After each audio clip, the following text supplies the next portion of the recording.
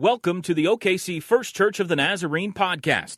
At OKC First, we are learning to do three things: friendship with God, friendship with one another, and open friendship for the sake of the world. For more information about OKC First, please visit okcfirst.com.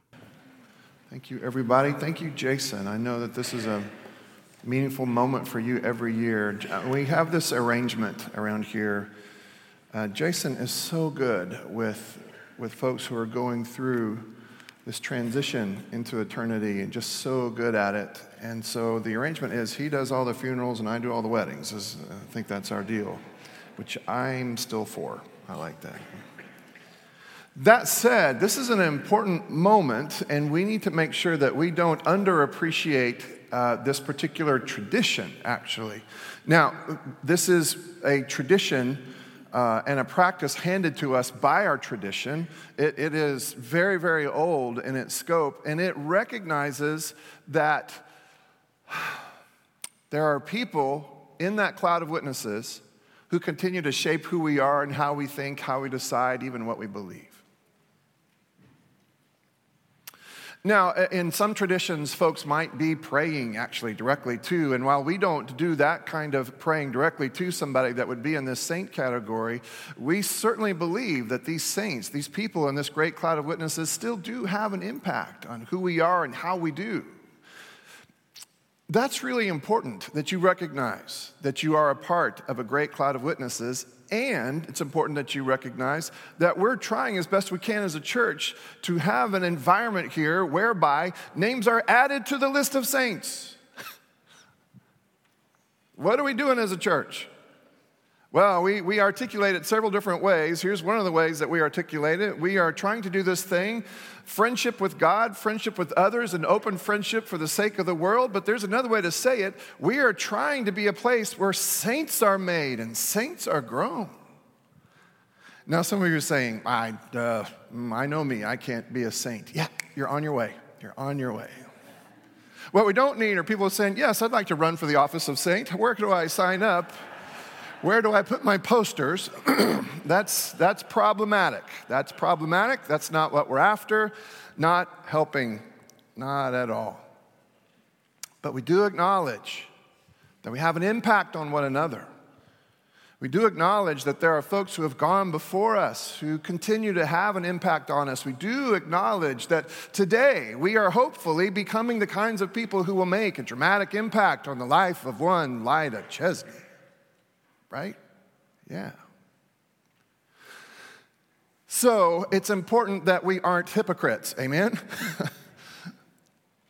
So Jesus has this whole thing about hypocrites that we're going to get into here in the 23rd chapter of Matthew. Need to set the stage for you again that this discussion is had some 10 to 20 years after the destruction of the temple and the murder of the priesthood. The people of God get together and they ask, what does it look like now to be us? What do we do? Also important to remind one another that this is written after the resurrection. There is something going for this ragtag bunch of believers that wasn't going for them, let's say 50 years before. The resurrection is now a reality. So what does it look like now to be a part of a movement that has seen death dealt a fatal blow? And all God's people said, Amen. I mean, that makes a difference, right? If we believe in the resurrection and we believe somehow that God has, in fact, in Christ conquered death and dealt death a fatal blow, then, man, our All Saints remembrances take on a little different flavor and feel, because death apparently is not final or fatal. Now we ask and try to answer the question, what do we do now? Jesus has been grappling with these people in the temple courts, and now he has seen them kind of wander off, their tails between their legs, and he is left with his disciples and the crowd.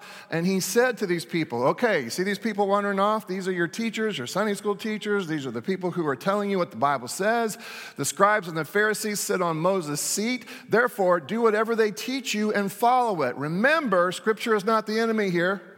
The law is not the enemy here. They perhaps are saying it very well, telling you what it is that God expects from you, using the law, the Torah, as their text. They're probably saying really good things. So you are still people responsible for what is said in these ancient texts, but do not do as they do, for they do not practice what they teach. Man. Jesus is going to use the word hypocrites a lot in the 23rd chapter. Now, I don't have these verses in front of me to preach from them today, but 7 times Jesus is going to say, you guys, you all are hypocrites, saying this to the Pharisees and the scribes and people like the Pharisees and the scribes, which sadly sometimes includes me. And you. What is a hypocrite? What is a hypocrite? Well, a hypocrite is someone who, kind of pretty clearly here, says something as if that something is true, but then does not live as if this something is true. Make sense? Says something as if something is true, but then does not live as if that same something is true. There are actually 2 different kinds of hypocrisy at work here in Matthew 23, and perhaps we need to take stock of how it is that we might be a little bit like these folks who are labeled as hypocrites. There are, first of all, the hypocrites who are saying something is true, but then aren't living as if something is true. But then there are hypocrites who are being super religious, ultra religious, and they're doing it out loud and publicly so that they can do it out loud and publicly, if you know what I mean. So that they can be noticed being religious, which kind of misses the point of being religious. 2 different kinds of hypocrites. And on a day that we have had a beautiful All Saints presentation, hear me say this to you. Hypocrites aren't saints yet. Oh, certainly we can say saints aren't hypocrites. But let's say this, hypocrites aren't saints yet. Hypocrites aren't saints yet. But you have heard me say many times, perhaps, this was pointed out to me today in Sunday school, it's very helpful. The Sunday school class is responsible for the end of the sermon, so if you like it, way to go to those people. If you don't, it's their fault as well, okay? You've heard me say as we pray the Lord's Prayer, people, I want you to pray this prayer. And you guys, there is some crazy stuff in the Lord's Prayer. Give us this day our daily bread. I want you to pray this prayer, church. And John, I want you to pray this prayer often enough that you finally someday maybe kind of believe it.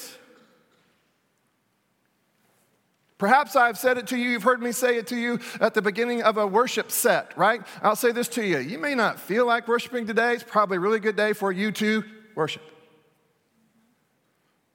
John, are you saying fake it till you make it?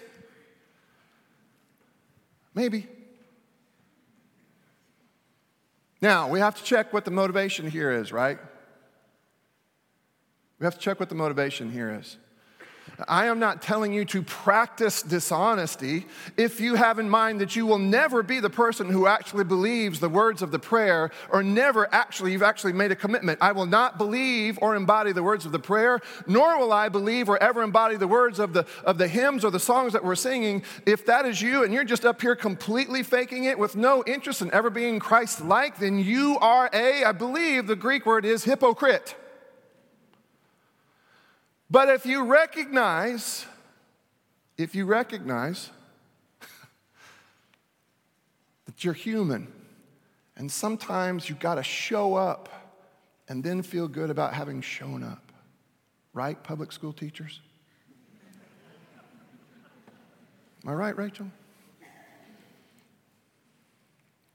Yeah, sometimes worship and sometimes spiritual formation is showing up, coming close to the campfire in hopes that you will get warm.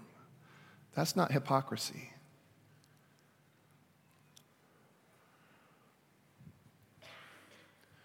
If your marriage is struggling and you come to me, One of the things I'm going to say to you is, hey, I'm happy to sit with you, and we'll have at least this one session together before I'm going to send you off to somebody who's a whole lot better at this than I am. So I've got this list of therapists, right? But then after that, I'm going to say to you, what would it look like for you all to have a marriage in which there was a healthy love, traffic back and forth? What would it look like for you guys to be in love? What kinds of things would you do if you deeply and genuinely love this other person? Because I'm going to say to you, why don't you for a week do those things? Now, is that faking it till you make it? Sometimes you have to show up. Sometimes when you show up and you make yourself available, sometimes when you show up and you make yourself available and vulnerable, sometimes that's the moment when you finally get it or have the energy to keep going.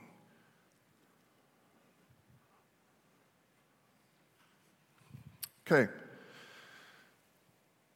If you ask the world out there, what is the opposite of hypocrisy? Now, I don't want you to say it out loud, but maybe write it down even. Maybe I'm going to ask you this question. It's kind of a trick question, so be wary of this. What is the opposite of hypocrisy? And maybe write it down somewhere so maybe you can check your work later. I think the world out there wants to say something like this. The opposite of hypocrisy is authenticity. And so I'm going to spend lots of energy now doing that whole you do you thing. Now, I've actually not wandered away from the text yet. This is still something that Jesus is saying. In fact, I think you can make a real case that Jesus is saying, hey, I don't want you to be hypocritical, but the other side is also another form of hypocrisy. It's the whole you be your authentic self thing, as if somehow you are just a gathering of your passions and urges and desires, and so I'm just being authentic. If I just follow my passions and my urges and my desires, that's just how God made me. You're just going to have to put up with my attitude. That's just who I am.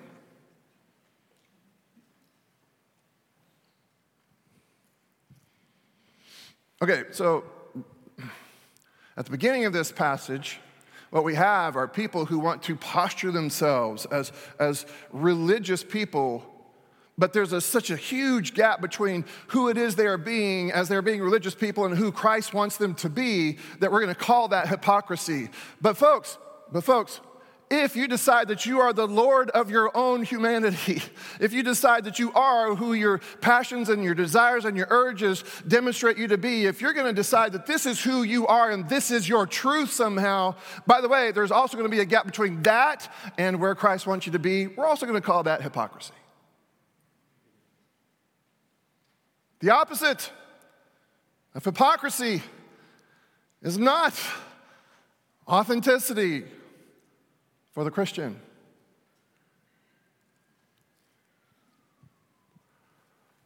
Man, it's quiet in here, Scott. Listen to this. Jesus says at the end of this same mouthful, the greatest among you will be your servant. All who exalt themselves will be humbled, and all who humble themselves will be exalted. The opposite of hypocrisy is not authenticity, it's humility.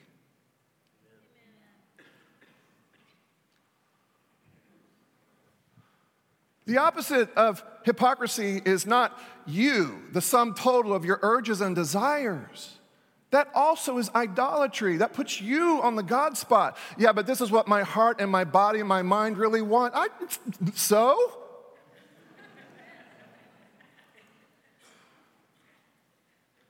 You have just replaced legalism with youism.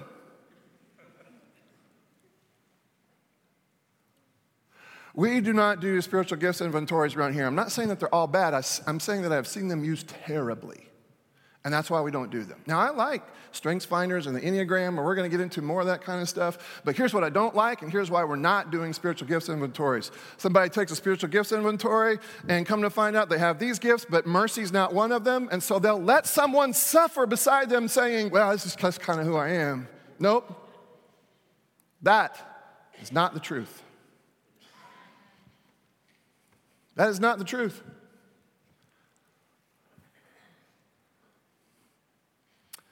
My men's group, we meet 11 o'clock, and there's a few of us that are reading a book together. There's no homework. If you're free, if you're flexible, and you want to come meet us in the Cole Center, come 11 o'clock. They really helped me with this part. I think you really like this.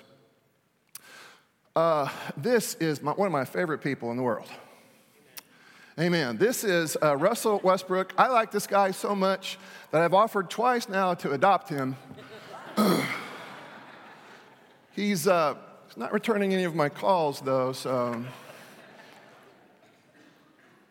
I like this picture because Russell, who is right-handed, is shooting a left-handed layup. Now, basketball coaches know. Basketball coaches know that it's good to be able to use both hands. Am I right, basketball coaches? Yeah. It's good to be able to use both hands.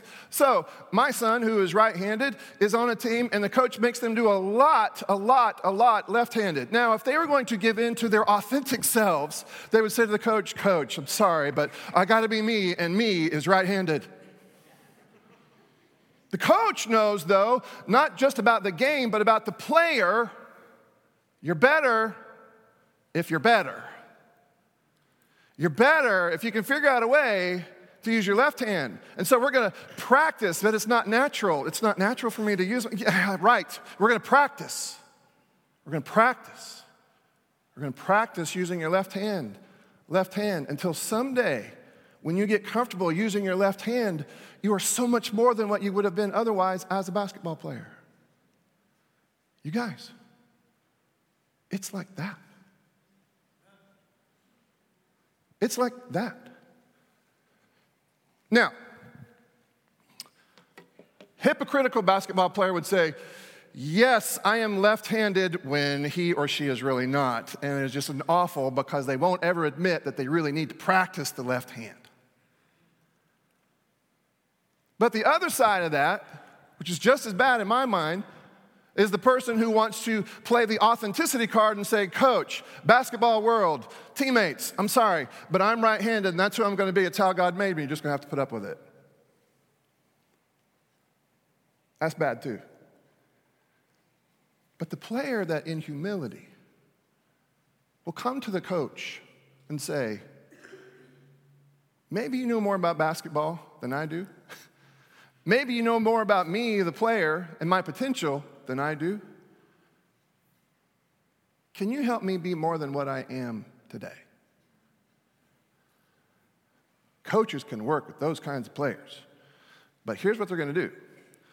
They're going to pretty regularly put those people in positions to use their left hand, though it feels awkward and somehow inauthentic. You're going to keep doing it and keep doing it in the hopes that someday it makes sense.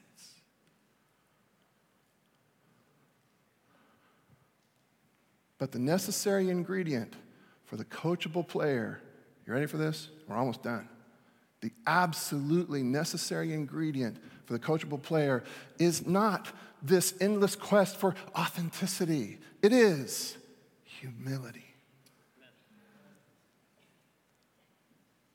What can you teach me about me? What can you teach me about me?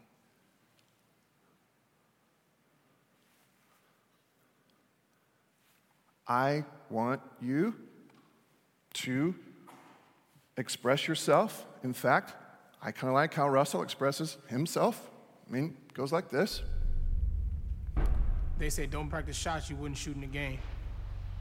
I love this. They say don't pregame to slow jams. They say don't mix camouflages. They say don't eat seafood in Oklahoma. They say a lot of things. Don't do they. Do you.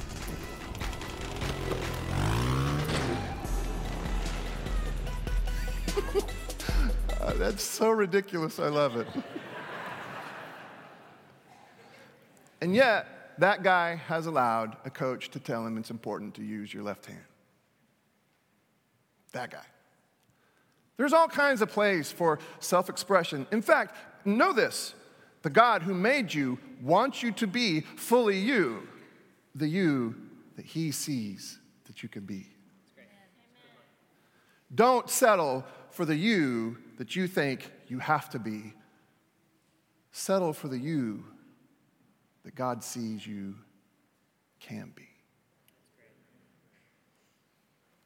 Make sense? This means yes. Does this make sense? Okay.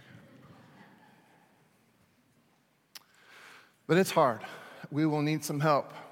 If we're going to beat back whatever it is that makes a person a hypocrite on either side of this conversation, we'll need some help. We'll need some nourishment. We'll need some energy to beat back the voices that make us afraid if we don't measure up, and so we just act like we do. We also need some energy if we're going to beat back the voice that says, no, you don't measure up and you don't have to because you're you. We'll need some resources. And we find them here at the table. So if you're helping, come and let's set this table and let's be moved toward Christ-likeness in this moment. Heavenly Father, bless these elements. And with them, Father, help us to find our better selves. Help us to see how it is that the opposite of hypocrisy is not authenticity as much as it is humility. Help us to see the value, God, in being, or at least striving to be, the person you believe that we can be, as we take into our bodies these elements, these symbols, this broken body and shed blood. Remind us what's happening here. Remind us, Lord, that we're being nourished and being moved toward Christ-likeness, the fullest expression of how you created us in your image. In a moment, I'm going to ask you to stand to your feet, exit your pew to the left.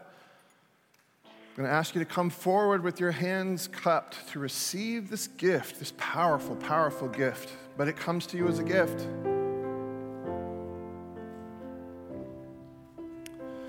As you approach the person holding the bread, that person will snap off a piece, place it into your hand, and say, this is the body of Christ, broken for you.